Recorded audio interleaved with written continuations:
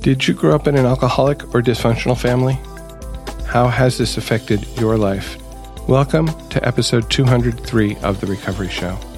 This episode is brought to you by Solange, John, Debbie, and Neva. They used the donation button on our website. Thank you, Solange, John, Debbie, and Neva for your generous contributions. This episode is for you. We are friends and family members of alcoholics and addicts who have found a path to serenity and happiness. We who live or have lived with the seemingly hopeless problem of addiction understand as perhaps few others can. So much depends on our own attitudes, and we believe that changed attitudes can aid recovery. Before we begin, we would like to state that though we at The Recovery Show may be in a 12-step program, we represent ourselves rather than the program. During this show, we will share our own experiences. The opinions expressed here are strictly those of the person who gave them. Take what you like and leave the rest. We hope that you will find something in our sharing that speaks to your life. My name is Spencer, and I'm your host today. Joining me today is Emily. Welcome, Emily. Hi, Spencer. Emily, you chose a reading for us.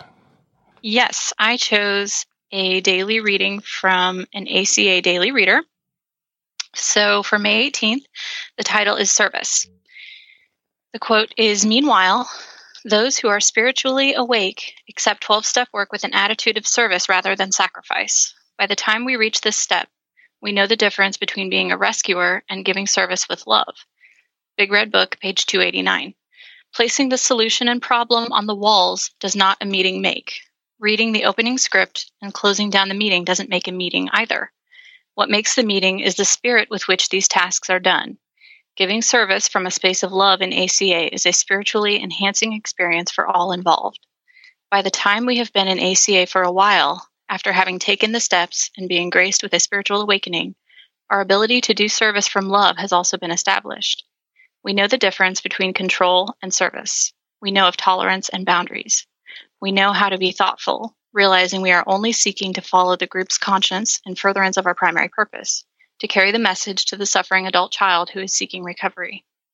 Adult children are attracted to spiritually awakened ACAs and groups and wish to help keep the doors open. We realize that were it not for the meeting, we might have little hope of recovering, and we trust each other since our service comes with no strings attached. On this day, I will give service to the ACA Fellowship from love, realizing that I am supporting my own progress when I help make another member's progress possible. Wow. You know, I'm not familiar with the ACA program, but I love that reading because to me, I just feel like that sort of lays out the whole purpose of the program.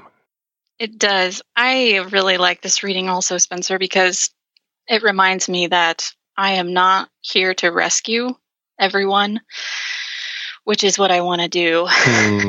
We'll read a little bit later in the laundry list, but that is one of the traits of an adult child of alcoholics is that I want to rescue everyone. And that's just not my responsibility. And that's what this reading reminds me of. It's not my responsibility.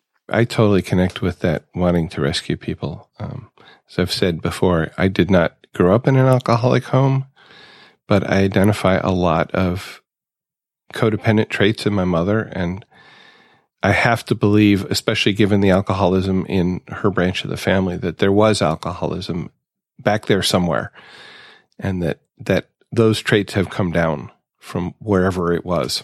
And I'm never going to know, right? Because those people are all dead now. Mm-hmm. What is ACA? ACA, or Adult Children of Alcoholics, is a 12-step program. And it grew out of a group of Alateens in New York in the late 1970s. So when these Alateens, stopped being teenagers and outgrew the Alateen program, the next step would have kind of been Al-Anon. But what they found when they came into Al-Anon was that their discussions kind of centered around neglect, abuse, and fear, all things that they kind of felt from their childhoods. And they didn't really feel like they could fully share that at Al-Anon meetings. So they ended up starting another meeting that didn't have an Al-Anon affiliation where they could talk about these things.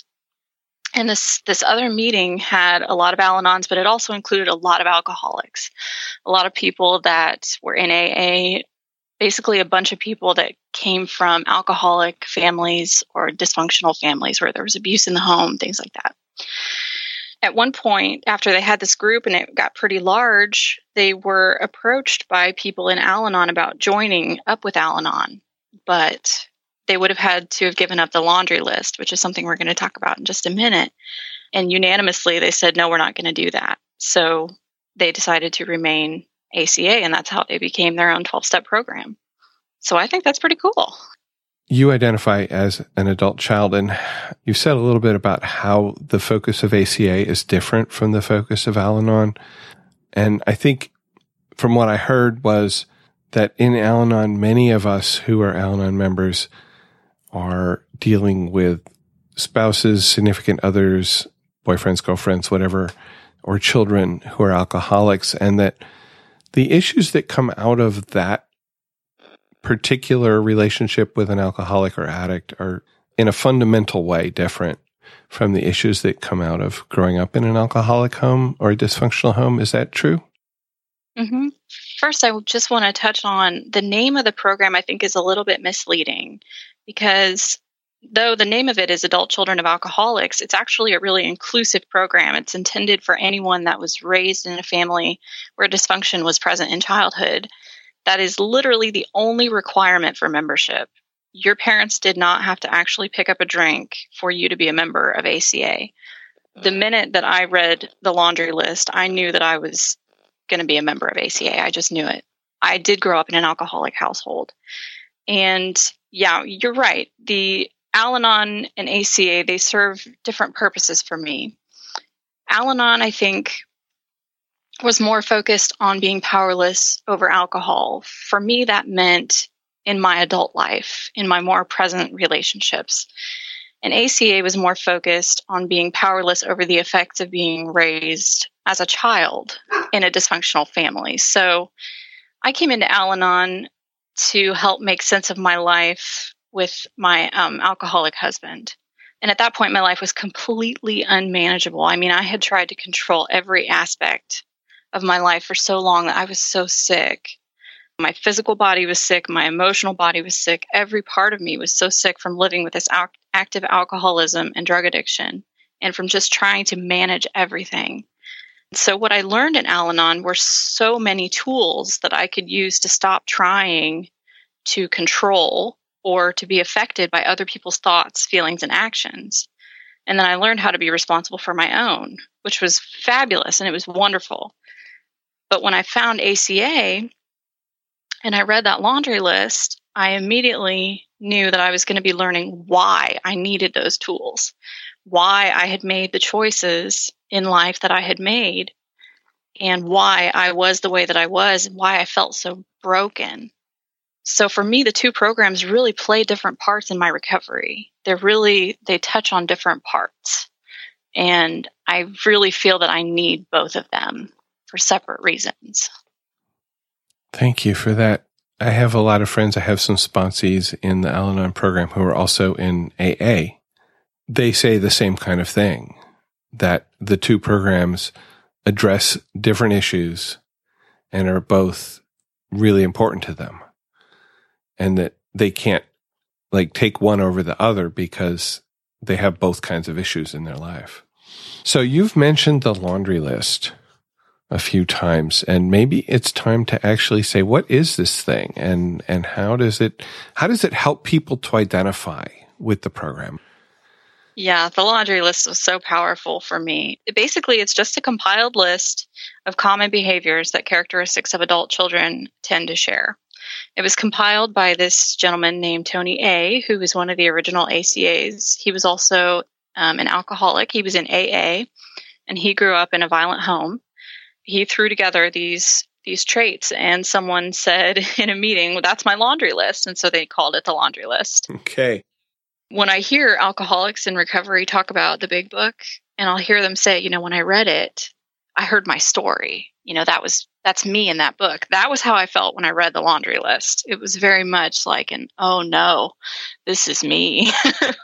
It was humbling and frightening and comforting. It was a reminder and also a relief that I'm not unique, and also I'm not alone. I'm not the only one. And if you don't mind, I would like to read the laundry list. I would love for you to read the laundry list. Okay, I will do that. Okay, so this is the laundry list. Number 1, we became isolated and afraid of people and authority figures. 2, we became approval seekers and lost our identity in the process. 3, we are frightened by angry people and any personal criticism. 4, we either become alcoholics, marry them, or both, or find another compulsive personality, such as a workaholic, to fulfill our sick abandonment needs. 5, we live life from the viewpoint of victims, and we are attracted by that weakness in our love and friendship relationships. 6, we have an overdeveloped sense of responsibility, and it's easier for us to be concerned with others rather than ourselves. This enables us not to look too closely at our own faults. 7, we get guilt feelings when we stand up for ourselves instead of giving in to others. 8, we became addicted to excitement. 9, we confuse love and pity and tend to love people we can pity and rescue. 10, we have stuffed our feelings from our traumatic childhoods and have lost the ability to feel or express our feelings because it hurts so much. 11, we judge ourselves harshly and have a very low sense of self-esteem. 12, we are dependent personalities who are terrified of abandonment and will do anything to hold on to a relationship in order not to experience painful abandonment feelings, which we received from living with sick people who were never there for us emotionally. 13, alcoholism is a family disease, and we became para-alcoholics and took on the characteristics of that disease, even though we did not pick up the drink. 14, para-alcoholics are reactors rather than actors. That is the laundry list. As you're reading that, I was sort of keeping tally, right? I was. So we became isolated and afraid of people and authority figures. Yes, sort of. We became approval seekers and lost our identity. Yes. We were frightened by angry people and personal criticism. Oh my God, yes. We became alcoholics, married them, or both. Yes, I married one. Mm-hmm. And I married another person who was in need of rescue. Mm-hmm. We live life from the viewpoint of victims. Not so sure about that one. Okay. We have an overdeveloped sense of responsibility. It is easier for us to be concerned with others rather than ourselves. Yes. We get guilt feelings when we stand up for ourselves instead of giving in to others. Maybe. We become addicted to excitement. I don't think so. We confuse love and pity and tend to love people we can pity and rescue. So I that second part of that, when I look back at my life, most of the people that I got into relationships with were people that I could rescue. Mm-hmm. I don't know about pity, but rescue, yeah. As far as I can tell, I did not have a traumatic childhood, so that one doesn't really apply. We judge ourselves harshly and have a very low sense of self-esteem. Yes. We are dependent personalities who are terrified of abandonment. So that's an interesting one. I do tend to hold on to things because I don't want them to go away. I don't know about terrified of abandonment, but that might be a description.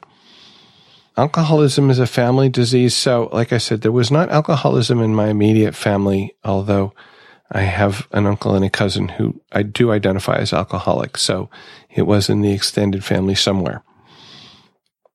And reactors rather than actors, I think that's probably true. So, wow. Okay. I'm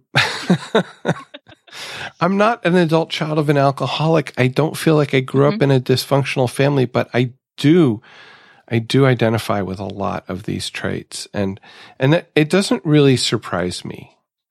And I think it is that although my immediate family was not alcoholic, there is some descendant influence on the way I developed and on the way I view life. And as we were saying before we started recording, when I look at this list and I look at my children, I'm like, yeah, probably, yeah.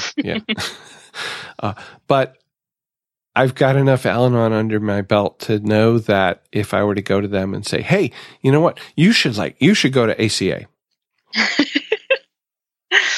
Mm-hmm. No, probably not going to happen. Well, I know, in particular, one of my children who has expressed over the years since she was old enough to really talk about what she felt, which may be the last decade, has said things to me that have had me wanting to say, you know, there is help for that. Mm-hmm. And she just doesn't want to hear that. And I don't, maybe you can connect with this statement that she told me some years ago. She said, you know, I feel like if I went to Al-Anon, or, you know, I didn't really know about ACA at the point. So she said, if I go to Al-Anon, I feel like that my mother wins. Whoa. That's heavy. Yeah. And I tried to say, you know, it's not about her. It's about you. Right.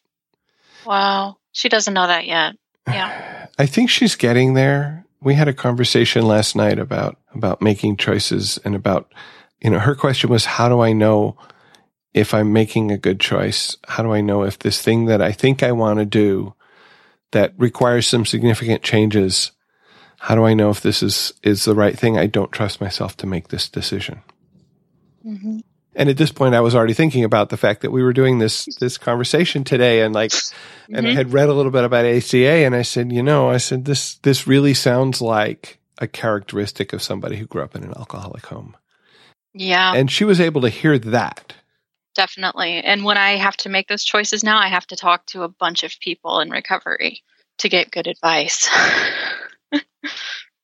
So ACA is a 12-step program, but there's a couple of differences from the original AA 12 steps. From my reading, the most significant difference is in the first step. The first step is really important, I think. So with the first step of ACA, I was looking at the effects of alcoholism and family dysfunction, not only in my life, but also on a larger scale. So not just in my immediate life. Mm-hmm. I was able to see in step one that the dysfunction in my family runs so deep that it's been happening for generations, you know, just like you kind of touched on.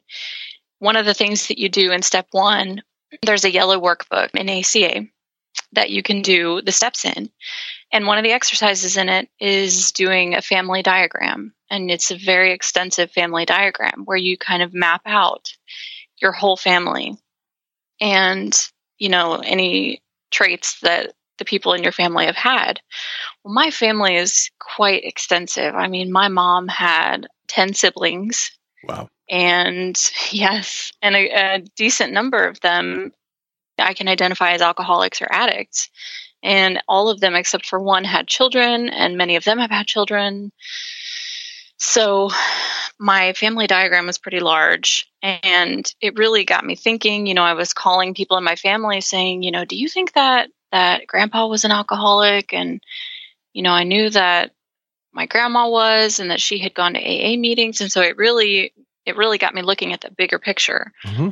So what I learned through step one was that despite my best efforts, despite my parents' best efforts, despite their parents' best efforts, the dysfunction is passed on no matter what, unless you go into recovery. Mm-hmm. I mean, I made myself absolutely crazy trying to control my choices, trying to change the outcome, trying to break free from the dysfunction.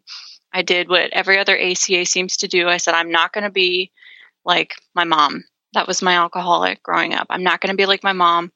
You know, I'm not going to be like my parents. I'm going to do better.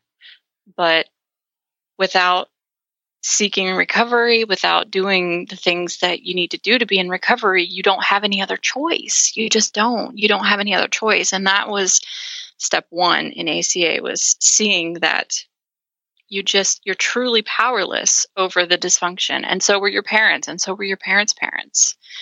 It's really powerful. I mean, it helped give me a lot of compassion too. So what is the first step? How does that read? I have my big red book, which is the book for ACA. By the way, there is another laundry list in addition to the laundry list. I saw that on the ACA website. There's like the laundry list and the flip side of the laundry list and the other laundry list and the flip side of the other laundry list. It's like, yeah, there's a lot. if you don't qualify for all the things on the laundry list, you probably qualify for a lot of things on the other laundry list. Yeah. Okay. Anyway, so the first step in the ACA 12 steps is we admitted we were powerless over the effects of alcoholism or other family dysfunction, that our lives had become unmanageable. Another really key thing for me with step one was talking to other ACAs who, they didn't grow up in the exact same situation that I did. I didn't grow up in an abusive household. What I experienced more was emotional neglect. Mm-hmm. So I'm talking to other ACAs who have come out of sexual abuse, emotional abuse, physical abuse, but we all have the same characteristics, regardless of what our family situation was when we grew up. We all have the same characteristics, and that is mind-blowing, and it just further reinforces for me how powerless we all are over this dysfunction. And it's so powerful for me. That's how the first step is different. When I did Al-Anon, I could accept no problem that, I was powerless over alcohol. Mm-hmm. But this step in ACA went deeper and further and wider than I could imagine. It was like, wow, it really made me look at a bigger picture, and it gave me a lot of compassion for my mother and my family as a whole. They didn't want to put this dysfunction on me, and they didn't, nobody wants their children to be dysfunctional. It's just something that happens. Absolutely. I got a couple of voicemails from listeners talking about their experience as adult children, and I want to play a voicemail from Phil. Hey, Spencer. This is Phil. I was calling in regards to you asking for people to share their experiences about the Adult Children of Alcoholics program and how it's similar and different to Al-Anon. First of all, I just want to say that I really appreciate the show. This has really helped me to, first of all, feel connected to a community of other people who are seeking recovery, and also, helped equip me with some tools to go out and build a more personal face-to-face type of recovery community for myself.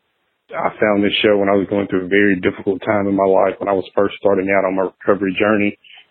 And, it really means a lot. So thanks for all that you do. In regards to the program, I guess the first thing that kind of jumps out to me is that both programs seem to work toward a similar sense of peace and serenity, or sanity. I guess all those could be used kind of interchangeably. And it does that through similar practices, practicing similar principles, I guess you should say. In my opinion, ACOA focuses more on the origin of those core wounds that occur in childhood, which, make the dysfunction that adult children of alcoholics find themselves in later on in life make sense in the first place. So, a lot of ACOA members a lot of times have lack of appropriate boundaries. A lot of codependent behaviors are developed, as a result of being raised in an alcoholic home. A lot of times they have a high tolerance for dysfunction and chaos, which kind of makes them perfect partners for, alcoholics and other unhealthy personality types. And so I guess, it seems that both programs are doing very similar things, but just maybe the focus is a little bit different in terms of how it all makes sense.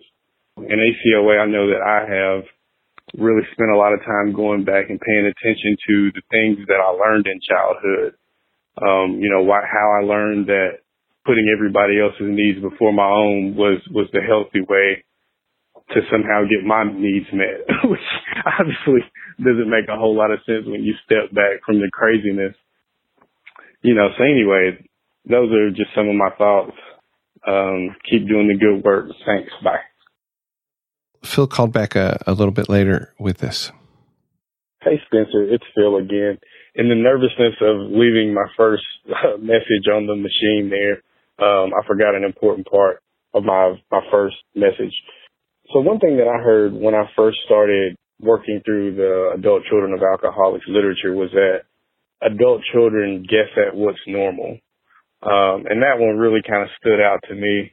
And I think it makes a lot of stuff makes sense. When your normal is chaos and turmoil and, people not showing up, and that sort of thing, then it really makes it difficult to to then go out in the world and build any kind of a healthy foundation for yourself in terms of relationships or otherwise.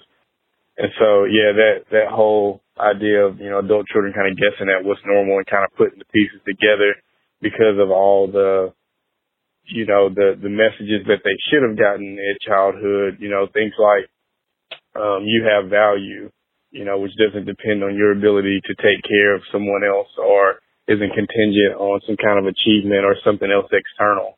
Like, a lot of times adult children don't get that message. And so I think it's just an example of a lot of messages that they don't get. But I just felt like that needed to be said with regard to the first message that I left. So thanks again. Bye. Thank you, Phil, for sharing your experience and your understanding of the program. Emily, I have to ask how you understand or connect with what Phil shared. Yeah, Phil really hit the nail on the head there about ACA, about everything. Yeah, he really did. I feel ACA really does get to the origin of your core wounds, and it is painful work. It's hard work. It really is, but it is worth it. It is worth it. And the second message, gosh, when I read that in that literature, that ACA's guess at what is normal, I was floored. I was floored. I was on my way to New Orleans in a car with some girlfriends, and I read that in a book, in an ACA book, and I was like frantically texting pictures of that to some of my fellow ACAs, and I was like, oh my God, we don't know what normal is. This makes so much sense. Like everything was connecting. If you learn from people who are also adult children, they don't know what normal is either. So, you're learning from people who don't know what normal is. And it's just this constant, nobody knows what the heck is going on. So thank you, Phil, for that. That was ACA right there. So I want to maybe talk a little bit about this normal or not knowing what's normal thing. Mm-hmm. So in Al-Anon, we talk about sharing our experience, strength, and hope so that we or someone else, if someone else is speaking, then me, or if I'm speaking, then someone else might identify and understand here a way to maybe move forward, to do something differently, to understand something differently, or just to understand something. Mm-hmm. I don't know how many times I've had this experience in a meeting where somebody speaks of their own experience and this light bulb goes on in my head like, oh my God, that's me. Mm-hmm. What are you doing living in my head? And I heard that in what you just said about the reading that you made. But then you also said like adult children learning from adult children, none of us know what's normal. And how does that work in the program? Because I know in Al-Anon, like I hear things from people who are new that I identify with and that illuminate things for me, but I also hear things from people who've been in the program for a long time who have gained somewhat, I like to think of at least as wisdom that I can follow. Mm-hmm. And I assume that's also true in ACA. So I know that maybe normal is not the correct word to use because what is normal? I think maybe the word to use is healthy. We don't know what healthy is. Okay. And that is something that we kind of have to teach each other through our studies, through our 12-step work, through other people that have already worked the program, through literature. Here's a good example. I went through a breakup recently, and I didn't know that ACAs can experience post-traumatic stress. I didn't know that. I've read it at some point, but, just kind of glossed over it because I thought that doesn't apply to me. So there was a point after this breakup where I was experiencing what I thought was like a panic attack. And I had reached out to this ACA friend of mine, and he was able to use his experience through therapy and counseling, and he kind of talked me down. He said, Emily, this is what you're experiencing sounds a lot like post-traumatic stress. And he guided me towards the literature and said, why don't you read this and take some deep breaths? And we kind of did some grounding exercises and got me through it. Learning those tools helped me to use it when someone came to me later and was having the same kind of situation. It's the same kind of thing in Al-Anon, but the meetings are different. And this was one of the things that we were going to talk about. How are the meetings different? Yeah. So meetings, I have found, are very different for me. It's been my experience that ACA meetings, first of all, they're more inclusive. So like I said earlier, all you have to have is a dysfunctional family to come to an ACA meeting. That's it. What I've found, at least in my area, is that some AA meetings and Al-Anon meetings, it's frowned upon to go in and speak about other programs or to talk about substances other than alcohol. In ACA, it's acceptable to go in and identify as an alcoholic, as an addict, as an Al-Anon, whatever it is that you identify as. I like that because it doesn't make you feel shame for being, whatever it is that you identify as, and it doesn't make you feel excluded. And then another huge difference for me was that there is no crosstalk. I didn't even understand fully what crosstalk was until I went to an ACA meeting in Indianapolis. And I realized as I was sitting there that they weren't commenting on each other's shares. They weren't discussing what anyone else had shared, and they were not interrupting each other at all. I would say what I wanted to say, and then at the end, it would move on to the next person.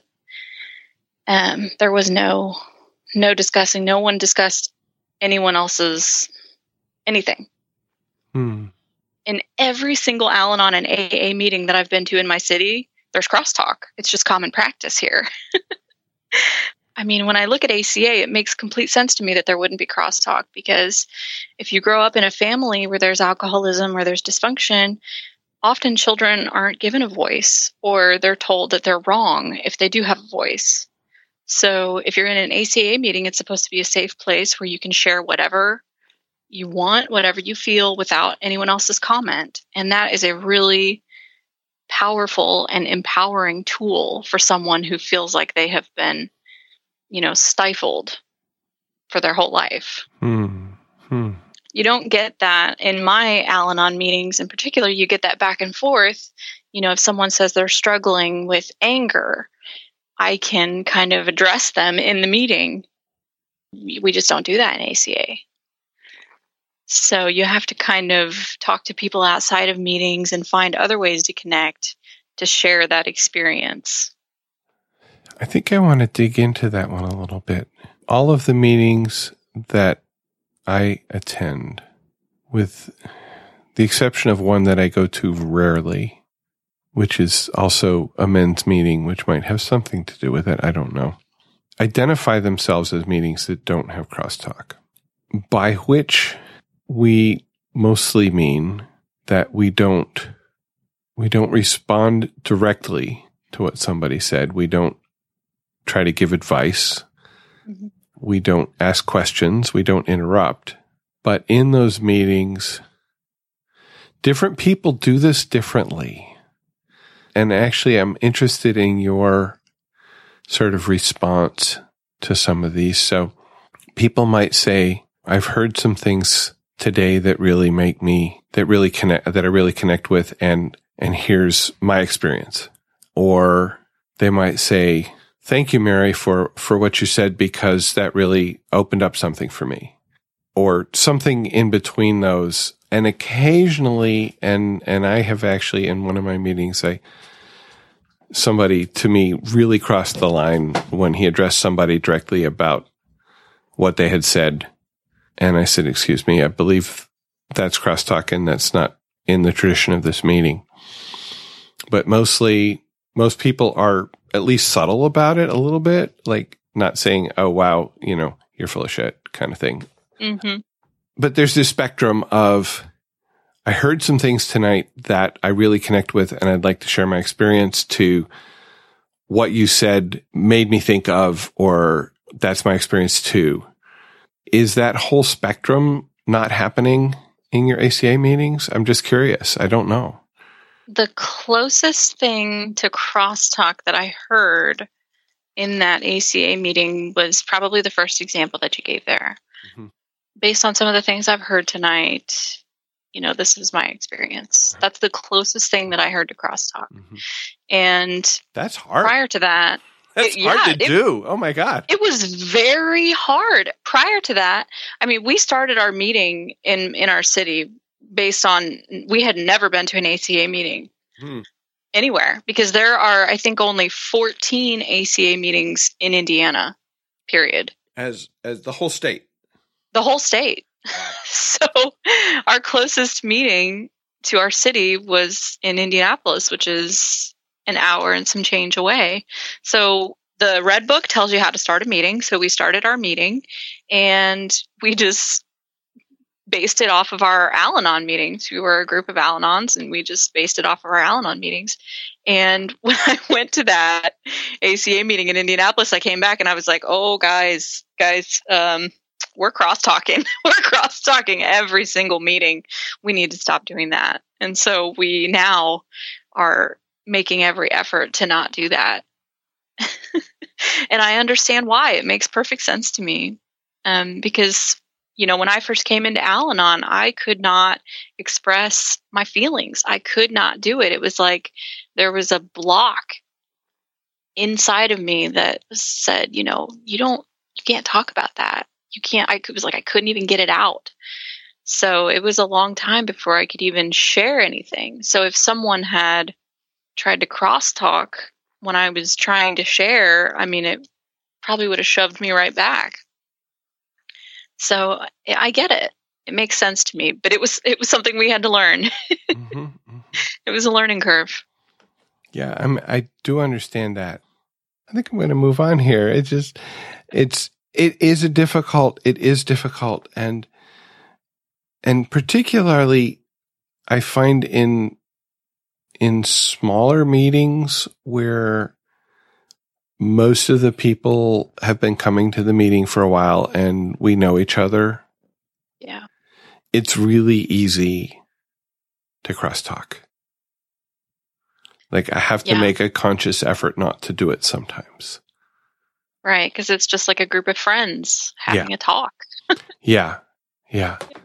You were talking about how many meetings, and I thought, well, okay, so I live in Michigan. There, according to the Adult Children of Alcoholics website, there are 34 meetings in Michigan. Wow.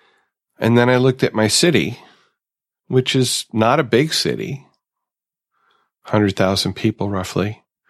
There are 3 meetings in the city I live in. So, wow, we're blessed. Yeah, you are. We had 0. We had to start our own. And a fair number of Al-Anon meetings. I don't really know how many, and lots of AA meetings, of course. I'd like to, I think at this point, play a contribution from Diana, and she starts out talking about some of the literature, not specifically the adult children of alcoholics literature. Okay. I read a book by Dr. Henry Cloud called Boundaries. That was another really life-changing book. And then I went on to the Melody Beattie books of Codependent Amor, and she's probably my favorite author. But definitely resonated and hit a nerve, seeking approval, extreme perfectionism, being afraid of the chaos, managers of the world around us, being able to keenly read into people and situations, have difficulty identifying with your own feelings, sometimes afraid to feel your own feelings. I can say growing up with a schizophrenic, one of the main fears for me was becoming crazy like my mother, and I thought that by feeling my feelings, that was going to somehow lead me down the crazy path, because especially there's a lot of trauma that you kind of have to face off with, and it's like, are these feelings, because they're so dark and scary, are they going to drive me to addiction? Are they going to drive me to deep depression, and there's a lot of acceptance that comes with that, which is why I totally believe in having a skilled professional kind of lead you through a lot of this stuff.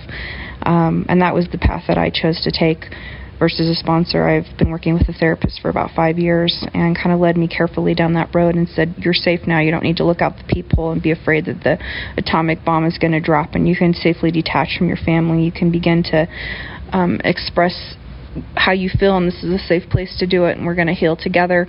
Discovering that I was unlucky and that was one tiny section corner of the world, not the whole world as a whole. Because I think sometimes when you grow up in trauma, you get those beliefs in you that that's everyone, and that you have to live guarded, you have to have walls, you have to be careful, and I think there's some truth to that. Obviously, we should have a filter in our life of who's close and who isn't, but therapy was a safe place, to come out, express my feelings, talk about the past, heal from everything, accept the truths, living in a world of realities, the world as it is, I wanted to say, not living in illusion or delusion or with rose-colored glasses of the hopes that someday Mom would be cured, of her schizophrenia, or that, somehow I would get to relive a different childhood than I did. You only get one childhood, and unfortunately mine was hell. So anyway, I wanted to share my experience, and I just thank you so much. All right, bye. Thank you, Diana. Diana has contributed before, and I think one of the things that I get from her share is that this program, Adult Children of Alcoholics, as you said, does provide support, benefit to people whose primary life situation was not alcoholism, but another dysfunction. Mm-hmm.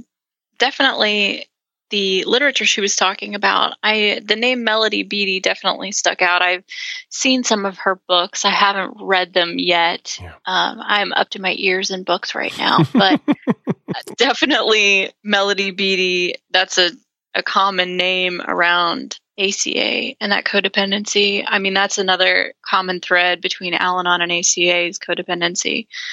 I had no idea that I was codependent. I mean, I really thought I was independent. I really thought I was. Really, until I came into ACA. Even in Al-Anon, I still thought I was independent for a while. Yeah, the literature. And then I also have heard a number of people say that they have worked the ACA steps with a therapist or a counselor. Quite a few people. So I think that seems to be a common thing also. That people tend to do that with a therapist or a counselor. Mm-hmm. It's a safe place to do that too. So, but yeah, I really love that about ACA, that it's not just for, one specific group. It's very inclusive, and I really love that. Diana called us again a while later, actually, with sort of life experience and also a question about staying connected or not with the family she grew up in, and I think in particular with her mother.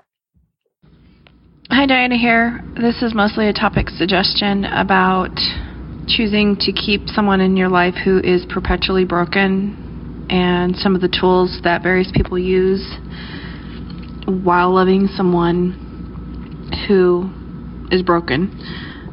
Two of people, people close to me, I've had to detach from completely, but I did make the choice with my mom to keep her in my life, and I do have some skills that I use with her that I've learned in therapy.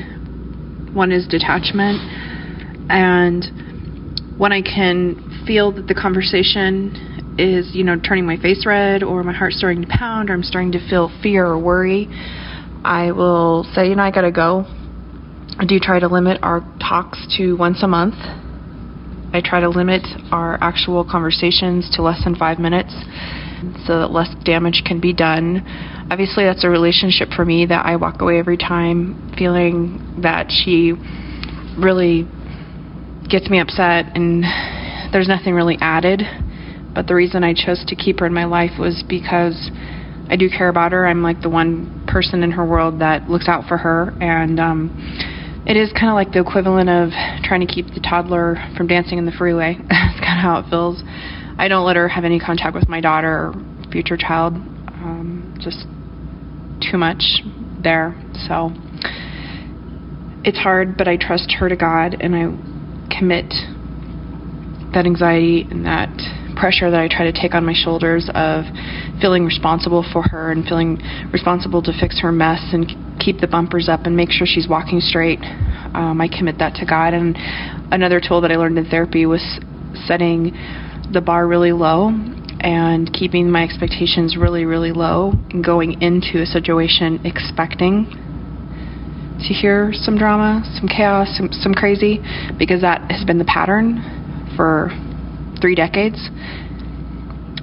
And that helps me a lot to not do the Pollyanna thing and have the rose-colored glasses on, but to keep the expectations really, really low. And I think accepting her exactly as she is and loving her at face value and realizing she's never going to be the person to go out and earn her PhD and I don't know, whatever dream or vision that's the highest thing you can imagine. You know, it's pretty remarkable for her to not fall apart for an entire month. It's pretty remarkable for her to not invite homeless people or strangers to live with her. She deals with hoarding, so, you know, to not have a crazy, messy house. So you just kind of go into it with this realism and accept what is and keep everything really low, keep expectations really, really low. Don't expect her to be a parent. Don't expect her to be anything for you. Realize she is just like a broken child, and there's nothing that I can ever obtain from her or ever should need from her, and I look for that elsewhere to fill me. And I'm there for her. So those are some of the skills that I've learned with her, but curious of other people's thoughts of particularly in adult children of alcoholics and how they deal with their parents and those interactions. All right, take care. Yeah, a lot of what she said resonated with me. And honestly, a lot of the skills that she's talking about are skills that I learned in Al-Anon. You know, boundaries. I didn't even know that I could set boundaries until I got into Al-Anon. I didn't know what boundaries were. I didn't know I could set them. So I had a lot of learning to do about boundaries. And now I know that if my boundaries are being crossed or if I'm struggling with something that should be a boundary, I can feel it in my body before I figure out that it's something that I need to deal with, that it's a boundary that I need to set. And I talk to people in recovery constantly. I mean, constantly. People in both of my programs, in Al-Anon and in ACA, because they, won't give me advice, but they will ask me questions that will lead me to my own conclusions about boundaries, about the boundaries that I need to set for me, or am I crossing my own boundary, or do I need to reset my boundary?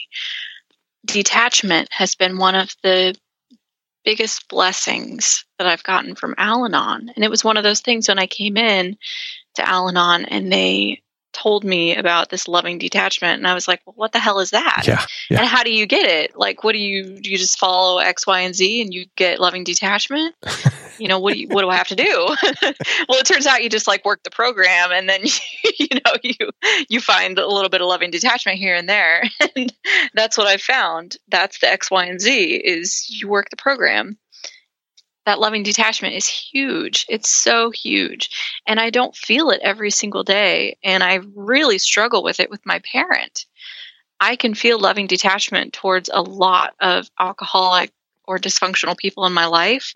But with my parent, it is much harder for me to get that detachment. And it's much harder for me to set those boundaries with my parent.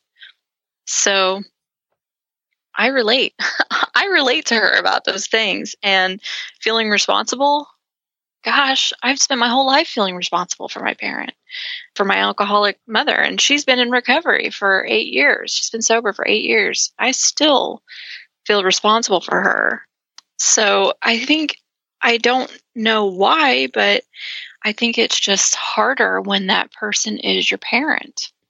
it's just hard. It's just really difficult. And so I really rely heavily on the people that I know that are in recovery, and I reach out to them constantly.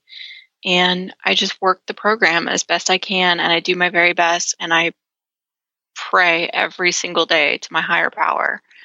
And that's all I can do, is just the best that I can do. That's all I can do.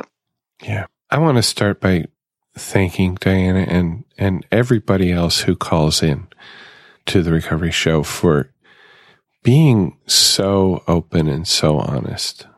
Yeah. As you may know from listening to past episodes, my mother is, I believe, reaching the end of her life. I don't have past issues with her other than the way she brought me up to be codependent, but, she did the best she could. And she was a good mother, but in recent years, it's been difficult for me because she is not the person she was. And so when Diana talked about expectations, and Diana talked about setting expectations low, and for me, I prefer to call that setting them realistically, because low feels like a judgment to me. Okay, that's just me. And realistically, so I called my mother recently because it was Mother's Day, right? Mm-hmm. I called her late in the evening because, I quote, forgot. And I think that is about the fear that I have, the fear that I'm losing her. I know I'm losing her. I know, she's, what is she, 86 this year, and in declining health, which has been true for a while. And so when I talk to her, I'm reminded of that more explicitly than just when I'm not talking to her.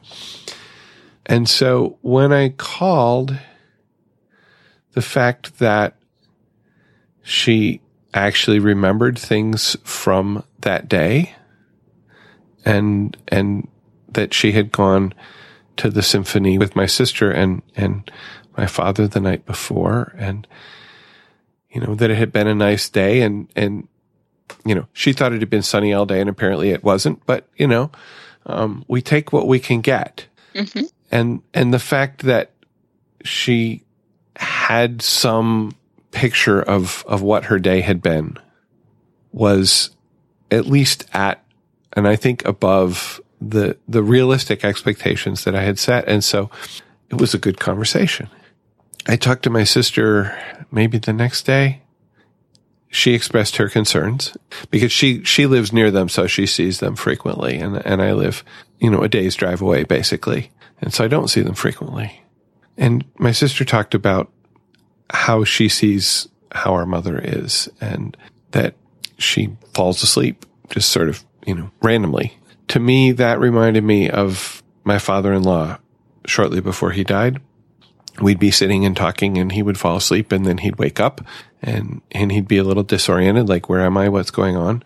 And so I have to value the time that we still have, because my realistic expectation is it's not long. And I could be wrong about that, and that would be great.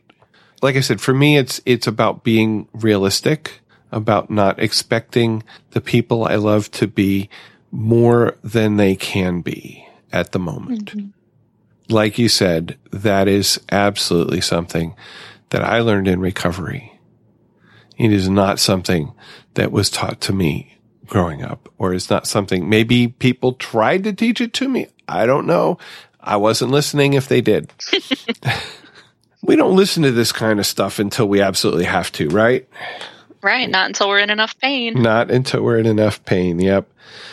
We're getting near the end of our time here, and I want to just ask a couple of questions that maybe go together, maybe don't, besides what you've already said, which is a lot.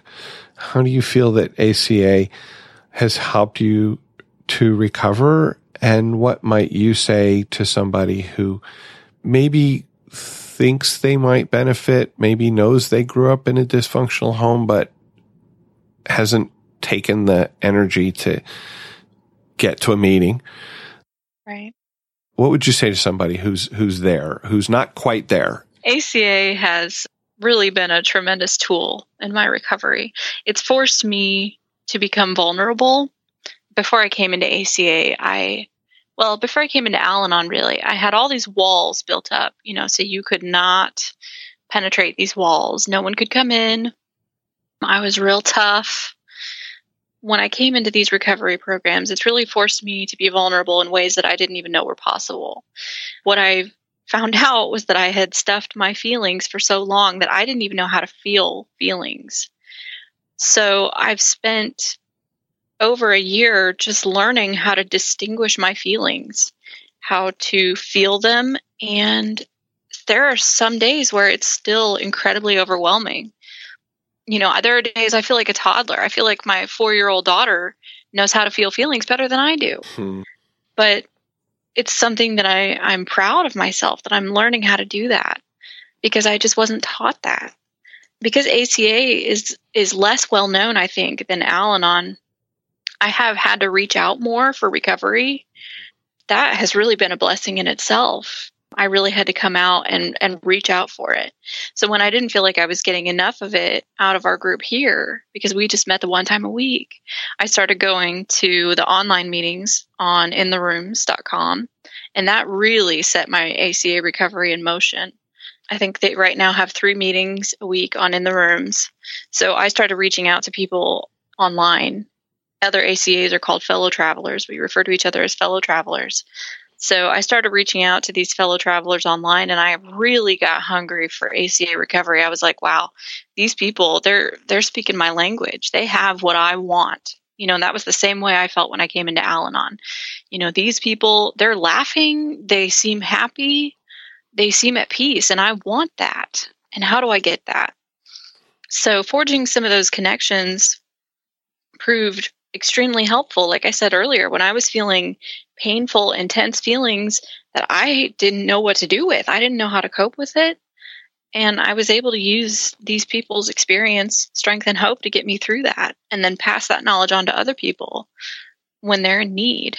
Those are things that I need fellow travelers for, just like in Al-Anon. You need your other Al-Anons for their experience. And I love my Al-Anon companions. I talk to them every single day. And I also need my ACA people too. I talk to them every day, every single day too. In September, I'm actually going to go to my first ACA event.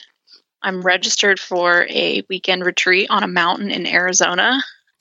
I'm really excited about that. So I'm really looking forward to being able to connect with some other ACA people in recovery in person and learning. They're going to have speakers and all sorts of things. So I'm really excited about that. And for people that, are thinking about coming to ACA, I would say the same thing to anyone considering coming to any 12-step meeting. Give it a try for 6 meetings. And if you don't like it, you don't have to come back. And if you need it later, you know exactly where it is. When you're in that pain, you know where the meeting is. And the one thing I love, and I have loved about every meeting I've been to in any of the 12-step fellowships, is that I can always relate to something that is said. And maybe that's because, I'm an adult child. I'm not an alcoholic, but I can go into an AA meeting and I can relate to something that is said in that room, and I can go to an Al-Anon meeting and I can relate to something, and I can go to an ACA meeting and relate to something. I could probably go to an NA meeting and relate to something. And sometimes that is everything, to just know that you're not alone. You're not the only person. You're not the only person that's feeling something. And sometimes I'll text an ACA friend during the day and just ask them, do you ever feel like this? Or do you ever think this about yourself? And the answer is almost always yes. Those of us that have been raised in dysfunction or in an alcoholic household, we tend to be very similar. We tend to think the same way. We tend to have this low self-esteem and these unhealthy thoughts.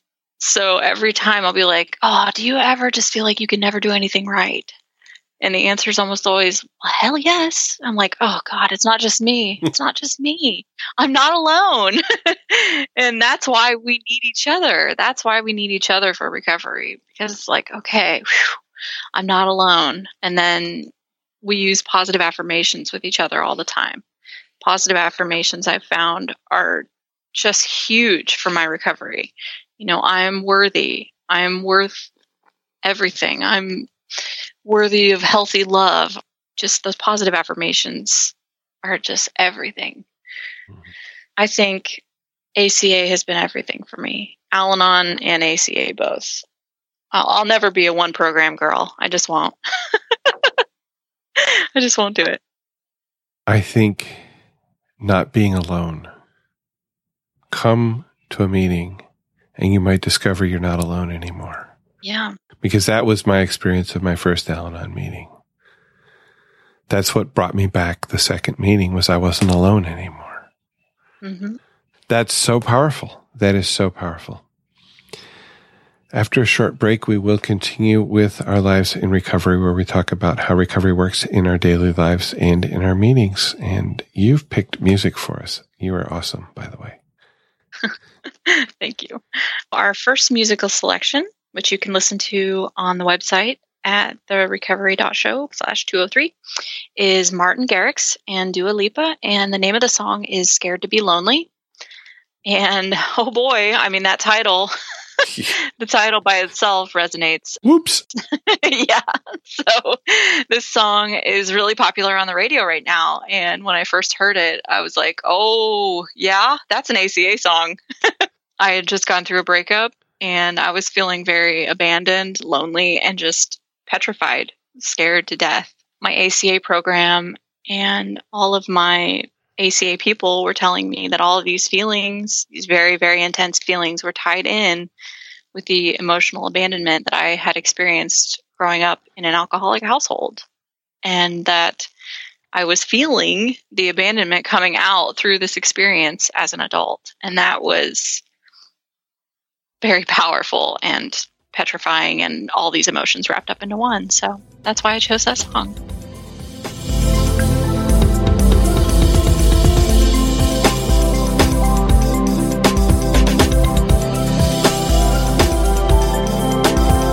In this section of the podcast, we talk about our lives in recovery, what's happening in our lives and our meetings this week. And Emily, how's your week in recovery? My week in recovery is pretty good, Spencer. I had my ACA meeting on Monday, and that was a pretty exciting meeting. We have just gotten a space for our meeting, and we filled out our paperwork to register our meeting with WSO. So we are like a legit ACA meeting now. All right. So that was pretty exciting. And I'm the group rep for it, which is also exciting. Service work is important and, helps keep you connected. So that was great and very exciting. And we also have a newcomer to the meeting, which is also really exciting. We're a very, very small group. So that was great. Also, I've been working on step work in ACA. Mm-hmm. And the step work in ACA is very, very intense. It's got a lot of questions. And as you can imagine, if you are dealing with the traumas of your childhood, it's pretty emotionally intense to go through the step work. One of the things I do really like about ACA is that you can do the step work with your fellow travelers. You don't necessarily have like a sponsor kind of situation, because like it says in the laundry list, we tend to be afraid of authority figures. It's just more kind of an easy, free-flowing setup with the step work and sponsorship. And I really like that, which is funny coming from someone who used to be so controlling. Mm-hmm. So I've kind of let go of some of that control. That's probably a good thing. So I did some step work with one of my fellow travelers, and that was really great. And I don't think, cross-talked all over each other. And then I went to an online ACA meeting. I will have my Al-Anon home group tomorrow, which is amazing. I love my Al-Anon home group. I'm the treasurer for that home group. My week is just fixing to be pretty good. It's fixing to be pretty good. Thank you. How about you, Spencer? How about me? So last Sunday, the meeting on Sunday, we usually read one or more of the daily readers and then share our response to what was in there. And there were two readings that different people suggested. One was from Courage to Change, which talked about patience in recovery, about sometimes we reach a plateau and it seems like we're not making any progress, and then suddenly things open up for us. And the other one was from the Al-Anon reader, Hope for Today, which was about the slogan, let go and let God, but it put it in the context of being a gardener, where as a gardener we can prepare the bed and plant the seeds and fertilize and water, but what comes up, what grows, is basically out of our control. I really connected with both those readings. What I shared on was more to the first one, recognizing that there have been times in my tenure in Al-Anon, which is some number of years now, there have been times when I really felt that I had made like amazing progress and growth and whatever. And then there were times when I just was kind of phoning it in, to put it bluntly and a little over exaggerating, but that I very much feel like I got out of the program what I put into it. And there were times when, my program was doing the literature and going to meetings. And there were times when I was actively working the steps, meeting with my sponsor regularly. And that looking back, I could actually sort of correlate how much I put in with how much I got out. This is relevant to me now because a newcomer in one of my meetings asked about starting a small step study group. I spoke up and said, yeah, that had been really helpful for me in the past, that I'd been in a couple and it had really, been a positive experience. And so then the question was, well, would you like to, sort of guide us or whatever? And I'm like, okay, I'll come along as a resource, because also I need it. Mm-hmm. And then we had this reading and this recognition that when I put more into the program, I get more out of it. And it was a nice, probably not coincidence, I'm sure. Yeah. So we're working on the hardest part with this kind of thing is like where and when. Where can we get together and how often? And we're getting that worked out. And I'm being very non-directing here. Like, should we meet every week or every other week? Well, I think what works for the most people is what we should do. Well, we could meet in my house, but only every other week. Well, that sounds like what could work, doesn't it? Oh, yeah. I'm trying. And then last night I got together with my daughter who, wanted advice, right? I am her father. I'm supposed to give advice, I guess. Right. But what I've learned here is that it really works a lot better when we find our own way to what's the right answer for us, which my advice might not be. And so I really tried to take the experience I had working with other people in recovery program to ask questions, to make statements, but not to say, and this is what I think you should do. Because honestly, I don't know what she should do. And it was a great evening, and I felt like we connected more deeply than, maybe we had before. Awesome. And that's because of what I've learned. Absolutely. So for the podcast coming up, these feel to me like topics that have been sitting in the wings or whatever for a long time. Parenting is one that several people have asked about. I think that comes down into two different actual topics. One is being a parent in a family where the other parent is the alcoholic and how to best parent your children, how to well parent your children best, I don't know. And the other one is being the parent of a child who is suffering from addiction or alcoholism. Those are really important topics, and I really want to do them justice. And I do have some contributions from people who listen to the podcast, and thank you so much for those. And just like this one, I've been talking about this for a long time, and this week it all came together. And thank you, Emily, for stepping up and saying, hey, I'd like to participate. And even though it was a couple months ago when you said that, and I finally came back and said, yeah, let's do it. And you said, yes, I really am grateful for that. And the other topic that I've been talking about for a while is Alateen, because many of us have children who probably could benefit either now or later, or maybe they could have in the case of my children. And so if you have thoughts, if you have experience, strength, and hope to share about either of these topics, please join our conversation, leave us a voicemail, or send us an email with your feedback or your questions. And Emily, how can people do that? You can call and leave us a voicemail at 734-707-8795. Call right now.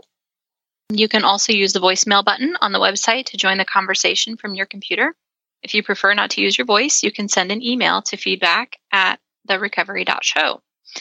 We'd love to hear from you. Share your experience, strength, and hope, or your questions about the ACA program or any of our upcoming topics. If you have a topic you'd like to talk about, let us know. And you can get all the information about the show at our website, which is therecovery.show, if we haven't said that enough yet.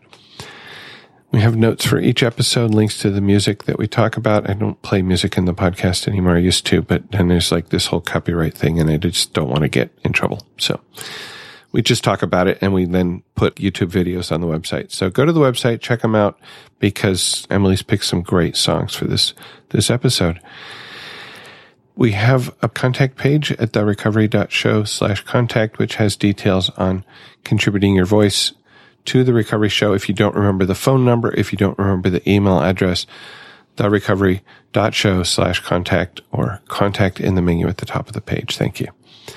Emily, what's our second musical selection that you chose? Sure. Our second song is titled Worried About. It's by an artist named Lissy. And this song, I think, really fits with the topics codependency that we've discussed is in both Al-Anon and ACA. Both of these programs, like I said earlier, showed me how codependent I was with the alcoholics in my life. And a really big part of that codependency was worrying and constantly assessing the state of my alcoholic parent. And then later, every other alcoholic or addict that I decided I was responsible for.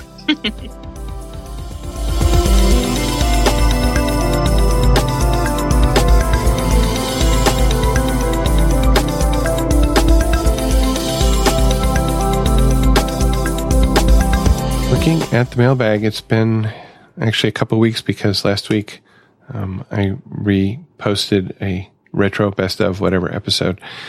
So it's been a couple of weeks, and we got several responses about the Open Talk by Sam V, which, I really enjoyed, and apparently some of you connected with as well. Monica had a question. She wrote, "Hello, my name is Monica. I'm Mexican living in the U.S. for 7 years. I started Al-Anon in Mexico, and the first thing that I did after moving to the USA was to find a group. I found the best home group here in the Woodlands, Texas.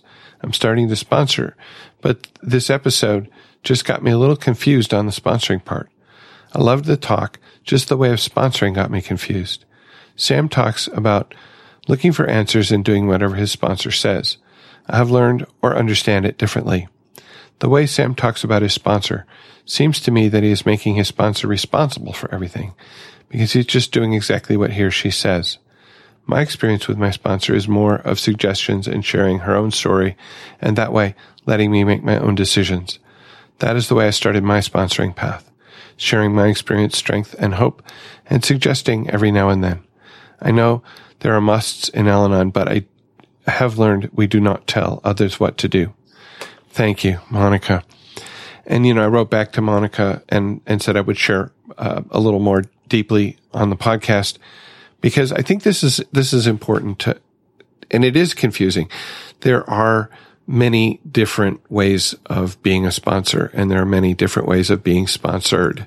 My way of being a sponsor is, as I said earlier, is to try not to give direction, even when my sponsee asks, what should I do? But to try to lead them to what is a good way for them to proceed. I feel like also in the sponsor-sponsee relationship, it is more open, it is more personal than sharing in a meeting. And so I will say things like, that sounds kind of codependent. Or, I don't think I would do that.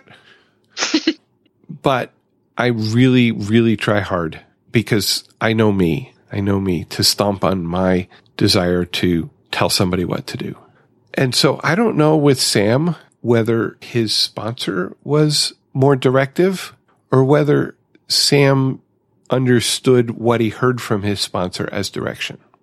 Because when we tell our story from inside ourselves, and we tell our story with our particular glasses on, our particular filters on our experience. And so when Sam tells his story and he says, I called my sponsor and my sponsor said, do this or don't do that, I don't know, and I will never know whether that's actually what his sponsor said or that's how Sam heard it. I also believe that we, each of us, with probably some fumbling about, end up finding the people that we need to walk with us, to guide us, to lead us in this path of recovery. And I would love to hear your thoughts on this, Emily. Yeah, my sponsor doesn't tell me what to do. Well, sometimes she does. She'll be like, open up Paths to Recovery and do the questions and then come talk to me. That's telling me what to do. But if I come to her and say, oh my gosh, I'm so forlorn, here's my problem, she doesn't tell me what to do. Yeah, I don't know. But I think, I've only had one sponsor. So I'm certain there's more than one way to sponsor. So I'm not sure. And I know that, the way that I would sponsor might be different than the way my sponsor sponsors. So I think that's part of the appeal to these programs too, is that, you find the sponsor that works for you. That's part of it. That's really neat. So I like your take on it. Who knows what actually happened, if that's just how Sam was hearing it, or if that's his sponsor was saying, no, you're not going to do that. You're going to do this. We'll never know. Yeah. And actually, just in the past few moments while you were talking, I realized that with different sponsees, I actually do act differently. I do say different things. I have a number of sponsees who first came into the program through AA and who are used, I think, to a more direct mode of sponsorship. Yeah. And with them, I might be more direct. It is a very personal thing, and we're not all the same, thank God. Yes, exactly. Got a short email from Laurent about Sam's Open Talk, who wrote, the talk from Sam V brought tears to my eyes. I needed to hear that. We'll look for a meeting first thing tomorrow. Thank you. That just speaks to why I do this podcast. Mm-hmm. Because if I can help in some small way to bring people to recovery, it's more than I need. We got a voicemail here from somebody named Emily. Also about Sam's talk. I think that was you, wasn't it? I think it was, yeah. All right, let's listen. Hi, Spencer. It's Emily in Indiana. I just listened to episode, which one is it? 202, Sam V Open Talk. And I often listen to the episodes when I'm sitting at my desk at work, and it really helps me in my recovery. I can kind of listen to it in the background, and it really helps me being able to do that during the workday. So I was listening to that open talk, and when it got to the quote from Clancy where he said, all I ask is that you treat me special all the time. And if you treat me special, I feel average. But if you treat me average, I feel rejected. Wow. That I felt like I was hit with a bag of bricks when I heard that, because it applies to me. It was difficult to admit that it applied to me. So it was good to hear. So I'm really grateful that you shared that open talk. I'm really grateful for your podcast. And thank you for continuing to do what you do. And thank you for doing what you're doing today. And yeah, I totally connect with that thing that Clancy said. Yeah, you need to treat me special so I'll feel average. Because if you just treat me average, I feel like, I'm going to put it in my own words, I feel like I'm not worthy. Mm-hmm. But at the same time, I can't go out and ask you to treat me that way. Oh, yeah. No, you need to do it just out of the goodness of your heart, right? Mm-hmm. And read my mind. And read my mind. Yeah. So thank you for calling in. And when I was putting together the today's episode, I was like, I wonder how this is how's Emily gonna feel about listening to herself? It's weird. It is. But it's okay. When I started doing this, I hated the way my voice sounded recorded. I just fingernails on a chalkboard, kind of hated it. But I actually listen, in a sense, to each episode at least 3 times. Once when I'm doing it, where I'm not really listening. Once when I'm editing it, where I'm really focusing on all the things I don't like about what I said so I can cut them out. And then I listen to it again when it comes around in my podcast player. The middle one there, listening to it while I'm editing it, is very much like a 4-step inventory. In that it's painful, but I learn things. And I still don't like the way my voice sounds, but I'm used to it. I have a friend that told me today that you have a very soothing voice. I've heard that. So there's that. And thank you. And that's something I've learned in the program, is just to say thank you. Yeah, me too. I've learned that as well. Okay. Because what was your response before you found recovery when somebody complimented you? I would have found things to go, no. Yep. No. I couldn't take compliments at all. Yep. Right there. Mm-hmm. Right there. I still struggle with it. Every day, but I'm getting better. Yeah. No, every time I remember to just say thank you, I feel that as a huge victory. Yeah, it is. We got an email from Carrie. Would you like to read that? Sure. She says, "Hi there. Hope you're very well. The topics have been so great lately. Thank you. I've been thinking about all of these things lately and thought they might make good topics. I can record with you or help prepare readings and music or anything.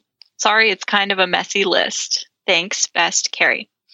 So she suggests hypervigilance, from Courage to Change, page 95, alcoholism as a disease, spiritual awakenings, detach with love, parenting, living with an active alcoholic, making decisions. Those are all very good topics. That's another thing I love about Al-Anon, AA, ACA, all these things. We're never going to run out of topics. Never. We're never going to run out of topics. I'm going to have to keep coming back forever and ever and ever and ever. And that's okay. And one of the things that I've discovered doing the podcast is I can come back to the same topic. Yeah. And have a completely different conversation. Mm-hmm. Well, I mean, I'm sure you run into that in meetings as well. Like somebody says, yeah, let's talk about gratitude. Well, geez, we just talked about that a year ago. Do we need to talk about it again? Oh, yeah. Yeah, 203 episodes now. Who'd have thunk? That's amazing. Got an email from Sujata who asks, "Hello, Spencer. I want to make a small donation, but it doesn't show on the mobile site." Mm-hmm. Yeah, this is a thing that I'm not completely happy with. What I wrote back was, it is there, but on the mobile site on your phone or probably on a tablet, you have to scroll almost all the way to the bottom. You have to scroll past whatever 3 or 4 episodes are shown on that screen to get to the place where you can tap on the donation button. So I really appreciate those people who have the patience to do that, because it does cost money to make this thing happen, much as I wish it didn't. I do this not because I want to make money off of it. I do this because people helped me and I'm paying it forward. So I appreciate whatever people can do to support the show. And one of the best things you can do to support the show is just tell people about it. It is there if you want to hit the button.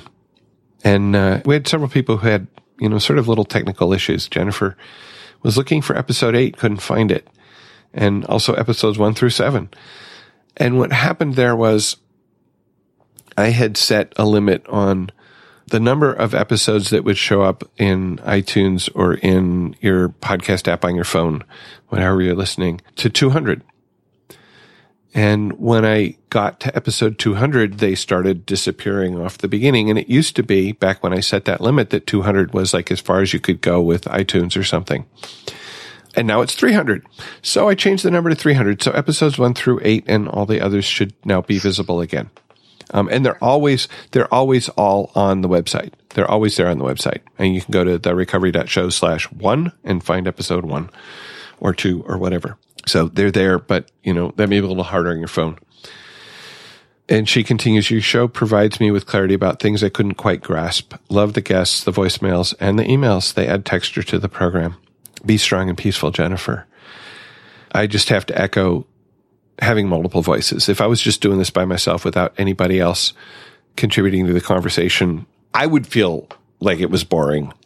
Just saying. I love how she ended that email. Be strong and peaceful. So hard. It makes me feel strong just reading that. Yep. And finally, a sort of technical question about the Amazon shopping button. Michelle writes, I always use it. Huge Amazon shopper. Now it's gone. How do I donate by shopping?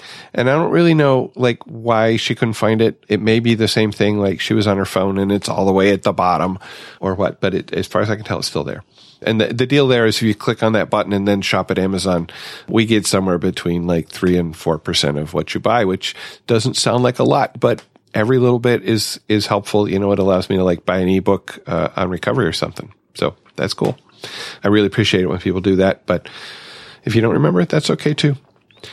She continues, thank you for your wonderful service. I've referred so many friends to you. Your calming voice, here we go, calming voice has gotten us all through some really tough times. And referring friends, just, pass the message, please. And we've already talked about donation button and stuff, so I'm going to skip all that. Why don't you tell us about our last song? Okay. My last song selection is titled Come a Little Closer. It's by Cage the Elephant, and you can listen to it at therecovery.show/203. I really like this song. I chose it as the last song for the episode because what I have found in ACA is that I move closer to the program. My true self reveals itself a little more every day, and my false self, which is the part that was scared, and I had all these masks that were up all the time. Like I talked earlier about all these walls that I had built up for protection. So that's kind of what I'm referring to as my false self. So as I move closer into the program, those masks kind of fall away and my true self kind of starts to reveal itself, and I get to know myself better. And I like that person a lot better than this old, scared person that I used to be. So ACA is really does beautiful things if you work it and you push through all the fear and the scary emotions and all that crazy business. Thank you for listening, and please keep coming back. Whatever your problems, there are those among us who have had them too. If we did not talk about a problem you are facing today, feel free to contact us so we can talk about it in a future episode. My understanding, love, and peace growing you one day at a time.